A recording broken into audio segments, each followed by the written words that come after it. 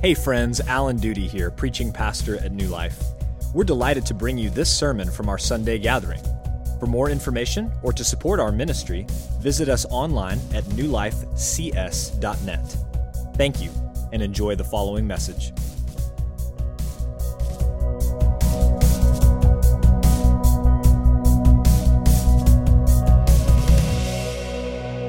Believe it or not, there was a time when people actually thought that wearing a seatbelt was more dangerous than not wearing a seatbelt.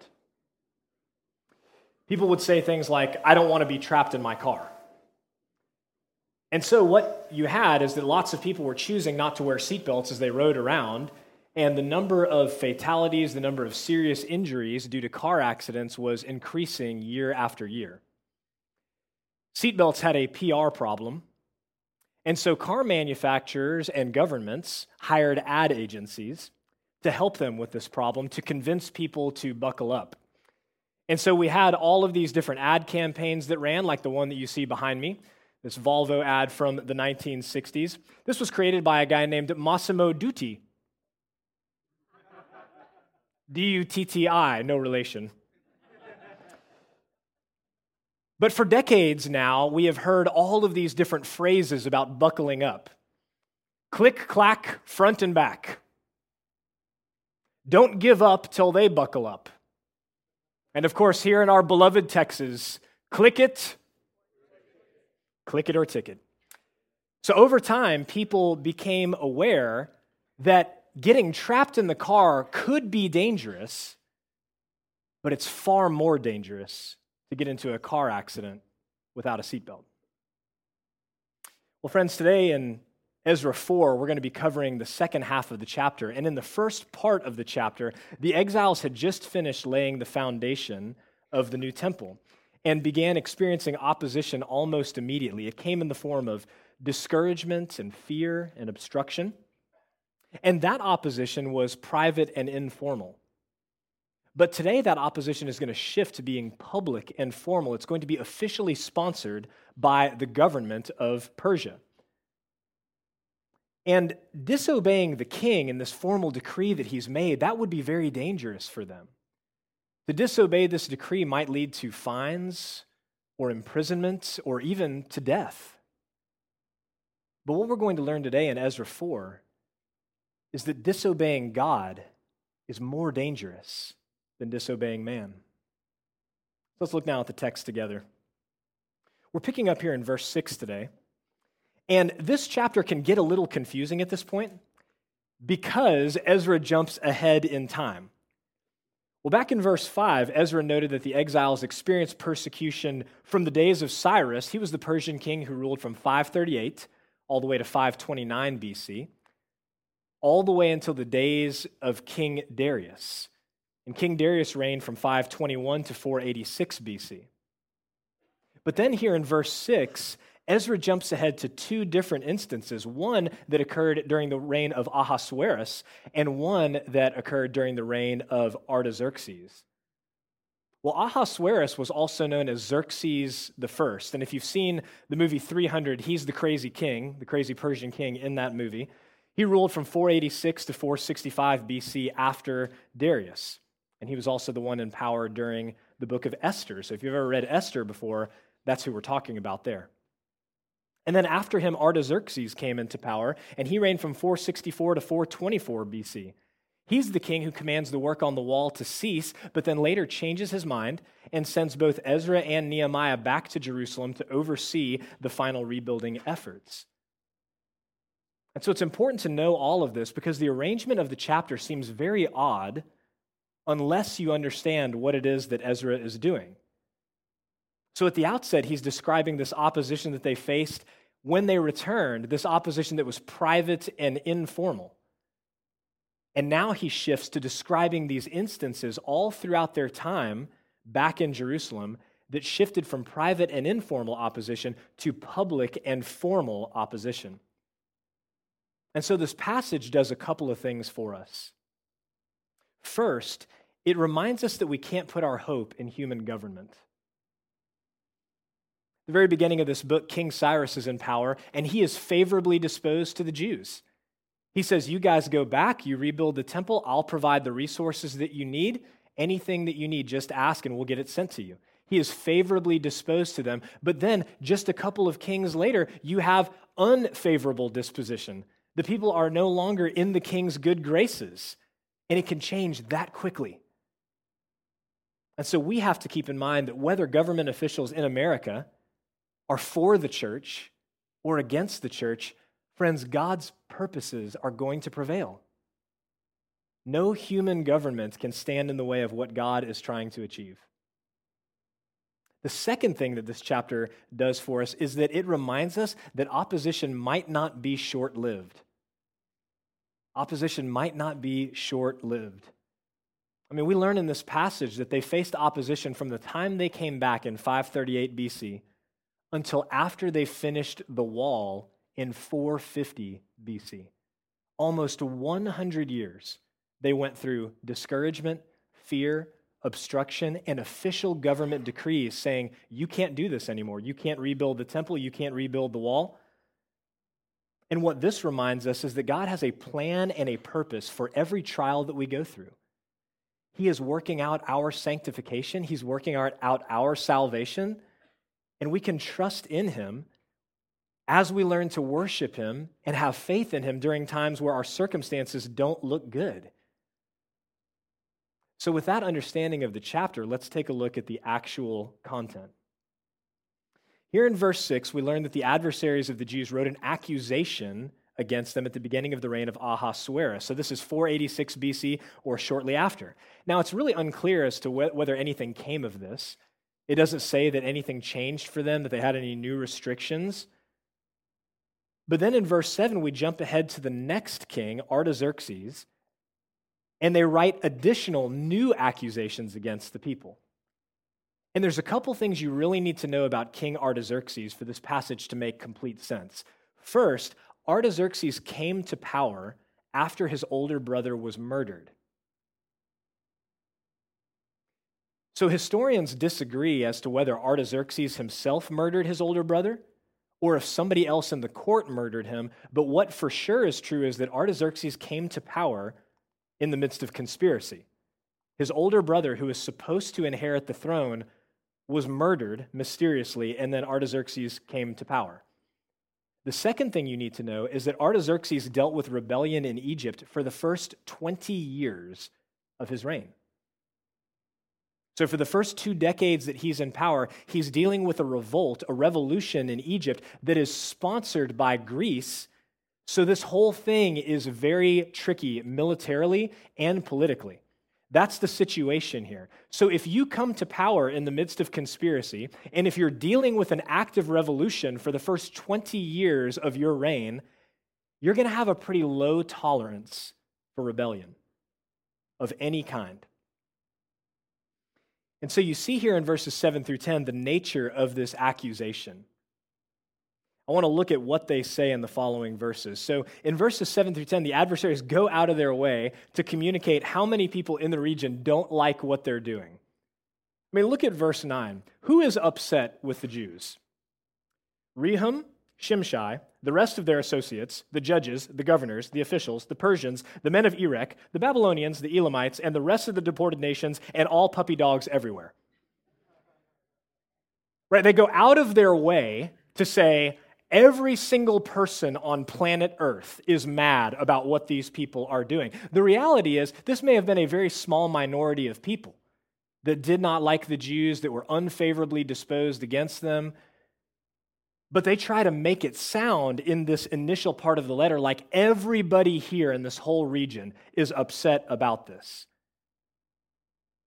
And then in verses 10 through 14, they use undisguised flattery to try to gain sympathy with the king. Look at what they call themselves in this section.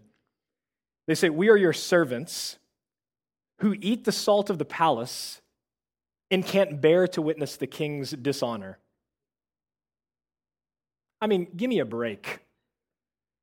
These people have lived through 3 different empires at this point. The Assyrian Empire, the Babylonian Empire, and now the Persian Empire. There have been untold kings who have reigned over them. They don't give a rip about Artaxerxes. They know that he's going to come and go just like the rest of them. But they need his sympathy, and so they have to suck up to him. So they use this undisguised flattery to make it sound like they're his loyal subjects, when in fact, these are people who are all from different nations. These are people who have all different loyalties. They're not loyal to Artaxerxes, but they have an agenda. And so they have to make it sound that way. And then in verses 12 through 16, they make several charges against the Jews. And what they're doing is they're playing on the king's fears. First, they play on his fear of rebellion. Did you see what they said? They call Jerusalem rebellious, wicked, and seditious. And as we've already noted, Artaxerxes is dealing with a very significant rebellion in Egypt. And so that's going to cause him great alarm. Second, they play on his fear of financial ruin. They make this accusation that has seemingly no basis. Look at what they say. They will not pay tribute, custom, or toll, and the royal revenue will be impaired. Well, how in the world do they know that? I mean, Israel, if anything, was excoriated by the prophets for being too accommodating to the nations who were trying to oppress them. They didn't have much history of rebellion in the ways of taxes or anything like that. And then third and finally, they play on his fear of humiliation. Look at the very end. They say basically, if you let this work continue, the city's going to rebel, and then what? You will then have no possession in the province beyond the river. Well, that would be humiliating for this king to inherit this great Persian empire and then have parts of it breaking off due to rebellion. So they're playing on his fear of humiliation. Well, how is he going to respond to these charges? That's what the back half of this chapter is all about. It's the king's response. Look at verse 17. The king sent an answer to Rehum the commander and Shimshai the scribe and the rest of their associates who live in Samaria and in the rest of the province beyond the river, greeting. And now the letter that you sent to us has been plainly read before me. And I make a decree, and search has been made, and it has been found that this city from of old has risen against kings, and that rebellion and sedition have been made in it. And mighty kings have been over Jerusalem, who ruled over the whole province beyond the river, to whom tribute, custom, and toll were paid. Therefore, make a decree that these men be made to cease, and that this city be not rebuilt until a decree is made by me. And take care not to be slack in this matter. Why should damage grow to the hurt of the king?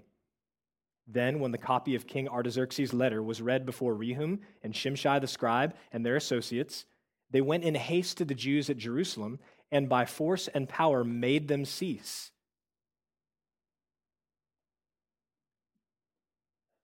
So what happens here is that after Artaxerxes reads this letter, he has his staff search the archives, and sure enough, there have been previous rebellions in Jerusalem. And most probably, it's referring to those of Hezekiah against the Assyrian Empire, and then of Jehoiakim and Zedekiah against the Babylonian Empire. So that's not wrong, that's true. But again, this was just a couple of kings in all of Israel's history of great accommodation to these foreign powers.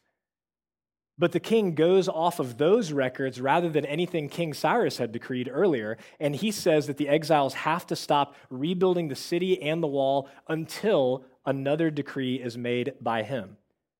Now, I want you to note that. I want you to pay attention to that, because what did we say at the beginning of this series? God's providence is one of the key themes in the book of Ezra.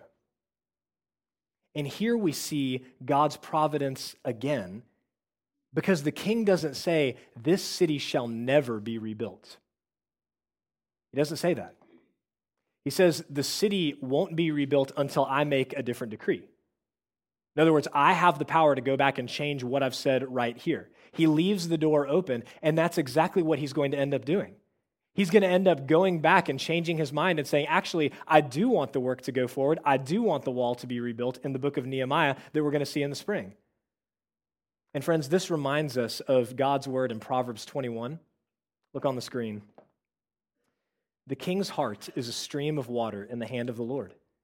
He turns it wherever he will. Again, we don't have to fear when government authorities appear to be against us or against the church, because the king's heart is a stream of water in the hand of the Lord. He turns it wherever he will. And right now, this looks like a really sad situation. It looks like a defeat for the people of God. I mean, Artaxerxes could have just sent officials to Jerusalem. He could have said, I want you guys to go investigate. I want you to find out why it is that they're rebuilding the city, why they're rebuilding the wall. I don't understand what's going on here. It looks like rebellion. He could have done that, but he didn't. Instead, what does he do? He tells the authors of the letter, these adversaries, I want you to go and make them stop. I want you to stop all of the work. And look now at verse 24, the very end. Ezra jumps back into the present day. So here we are in the 530s, 536, somewhere around there. Then the work on the house of God that is in Jerusalem stopped, and it ceased until the second year of the reign of Darius, king of Persia. So the chapter stops there. The people quit working on the temple because the king and their adversaries commanded them to stop. They obeyed man rather than God.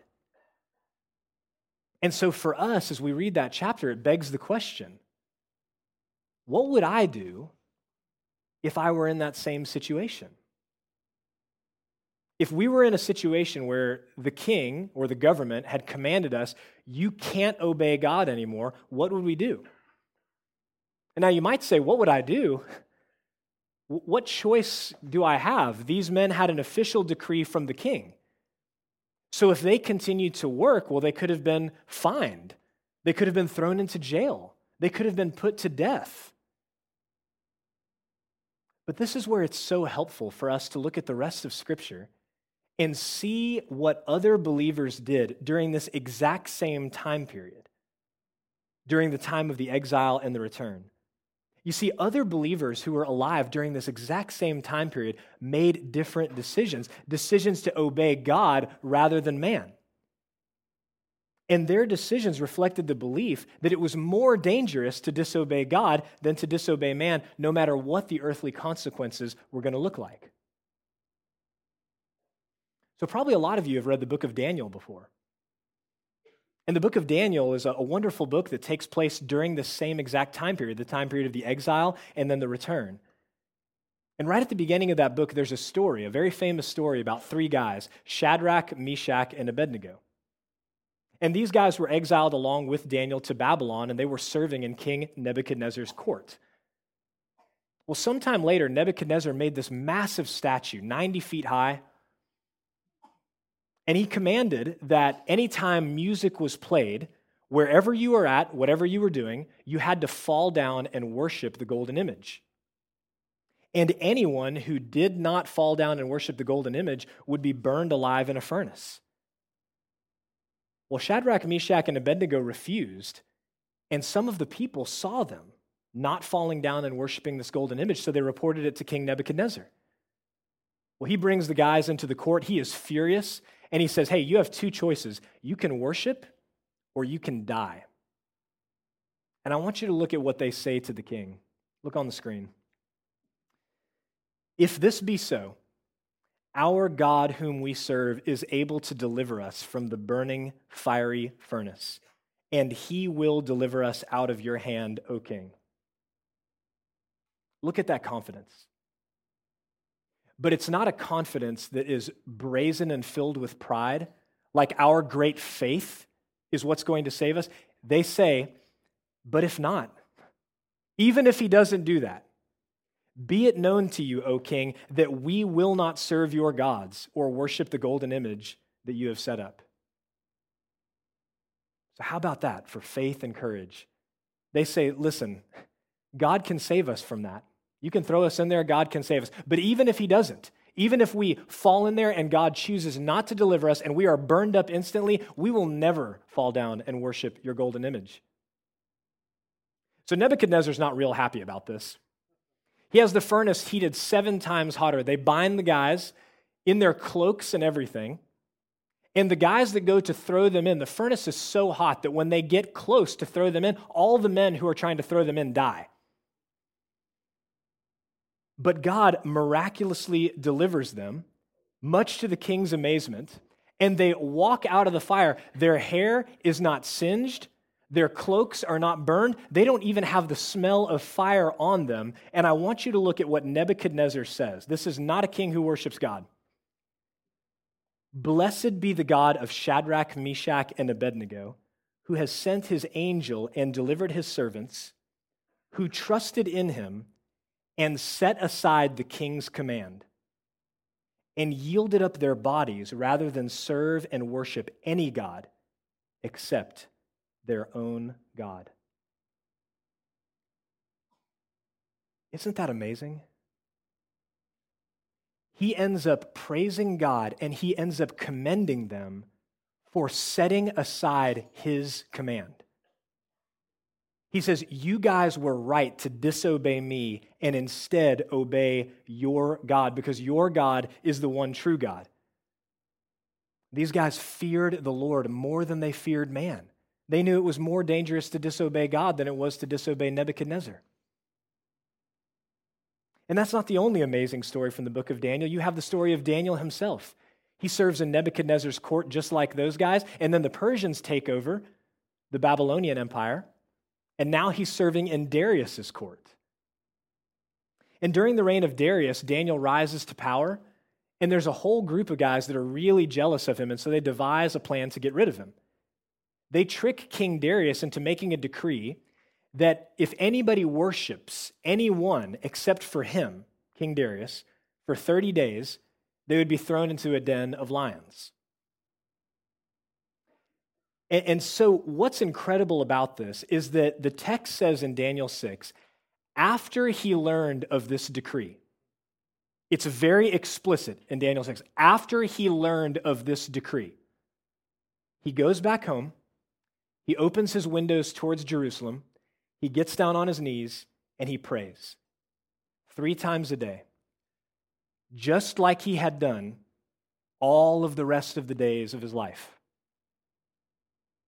So this wasn't a protest. This wasn't something like, let me show you, I'm going to openly defy you. He's just like, I'm going to go about my business. I worship God. I pray 3 times a day with my windows open towards Jerusalem, and no decree from the king is going to make me do otherwise.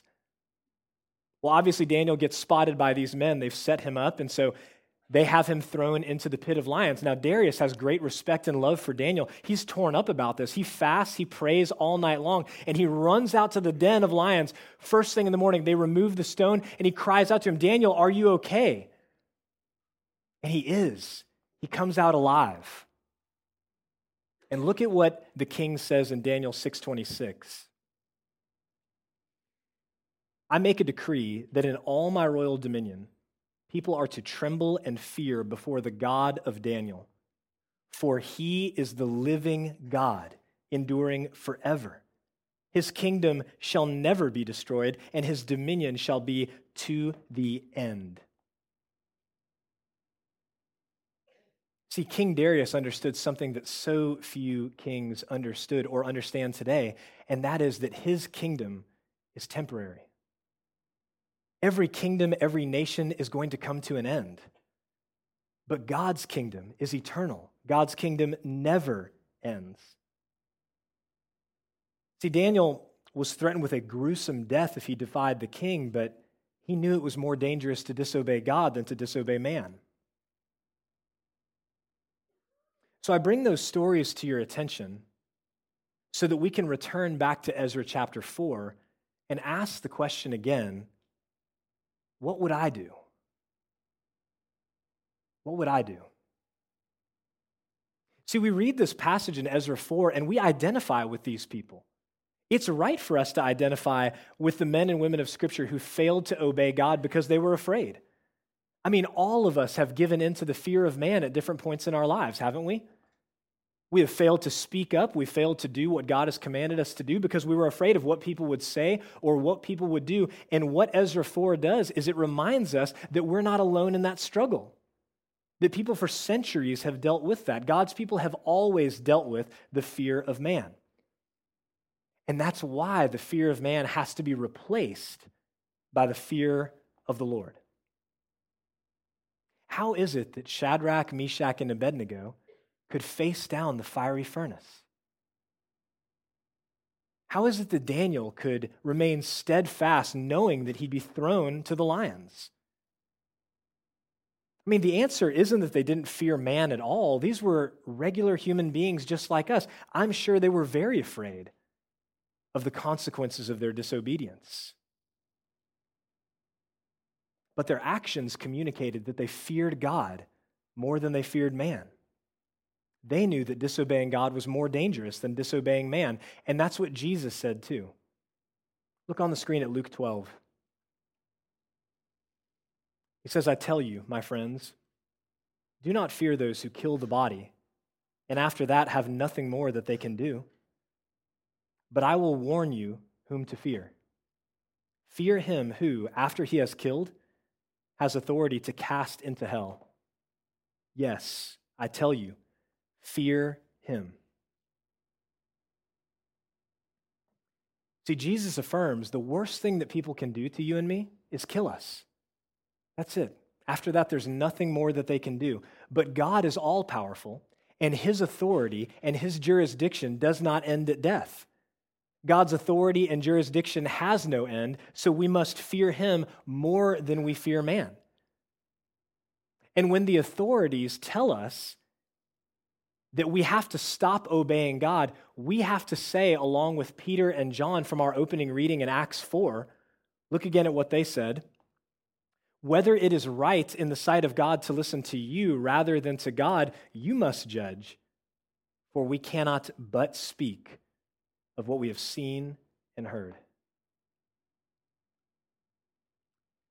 The problem, of course, is that we haven't always feared God more than we fear man. And neither did Peter. As we know, Peter, on the night that Jesus was betrayed, he told Jesus, I am willing to go to prison and even to death with you. But as soon as they came to arrest Jesus, what did he do? He ran away. And only a short time later, he denied Jesus 3 times, denied even knowing him, after he was so confident that he would never turn away from the Lord. Now, we know from Acts chapter 4 and elsewhere in Scripture, Peter did learn to fear the Lord more than he learned to fear man. But we also know from what Paul tells us in Galatians 2 that Peter continued to struggle with the fear of man his entire life. It's not something that was just solved and went away. No, instead, it was something that he was going to deal with his entire life. Friends, the good news is that Jesus, who is Peter's Savior and ours, he never feared man more than he feared God. He obeyed God the Father perfectly in every single way. When Jesus was standing before Pontius Pilate, he stood silently in front of him. Pilate was questioning him. He was asking him all this stuff about who he really was and everything. And Pilate says to him at one point, do you not understand that I have the authority to release you or to crucify you? You won't speak to me? And Jesus says to him, you would have no authority over me unless it was given to you from my Father who is in heaven. You see, Jesus wasn't controlled by the fear of man. Jesus was controlled by something much greater. And the Scripture tells us that it was joy. Joy was what controlled Jesus. Look on the screen at Hebrews 12.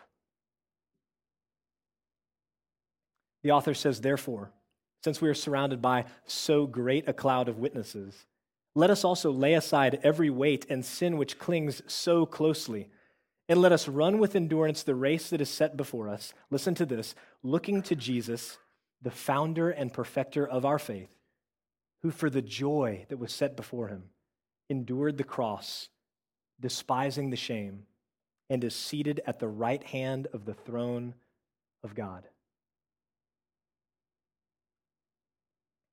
What are we supposed to take away from that? Well, first, Jesus didn't just obey God out of duty, but out of delight. He did it for the joy that was set before him, the reward that awaited him of sitting at the right hand of God the Father. Jesus himself reminds us in John chapter 10, "No one takes my life from me, but I willingly lay it down." And he laid it down for the joy that was set before him. But the second takeaway is an encouragement to endure all sorts of opposition. Because in context, if you've ever read Hebrews 11 and 12, you know that Hebrews 11, it's called the Hall of Faith. And what it is an entire chapter of how men and women in Scripture obeyed God rather than man, in spite of the great opposition that they faced. So you read all about these men and women of faith who obeyed God rather than man, and then you get to chapter 12, you read those verses, and then here's what Hebrews 12:3 says. Listen to this. "Consider him who endured from sinners such hostility against himself, so that you may not grow weary or faint-hearted." Consider him so that you may not grow weary or faint-hearted. Church, that's our encouragement today. Our encouragement is to fear the Lord more than we fear man, to obey God rather than man. But when we fail, and we often do, the good news is that Jesus succeeded where we failed. Every gospel account, Matthew, Mark, Luke, and John, is the account of Jesus' life and how he perfectly obeyed God from the time of his birth to the time of his death on a cross. He was tempted in every way and yet was without sin. He himself said that I didn't come to abolish the law, I came to fulfill it. I came to do everything that is required in it. He obeyed perfectly and then laid down his life willingly on the cross in our place for our sins. And now, whoever trusts in him through repentance and faith is counted righteous as Jesus is righteous. He succeeded where we failed.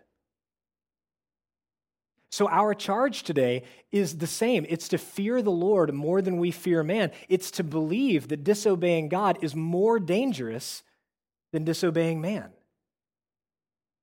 But what we must remember is that when we fail to do that, when we fail to fear the Lord as we should, when we obey man rather than God, friends, we have a Savior. We have a Savior who gave up his life for us, for our failure, for our sin, and stands in our place, ready to intercede for us for the joy that was set before him.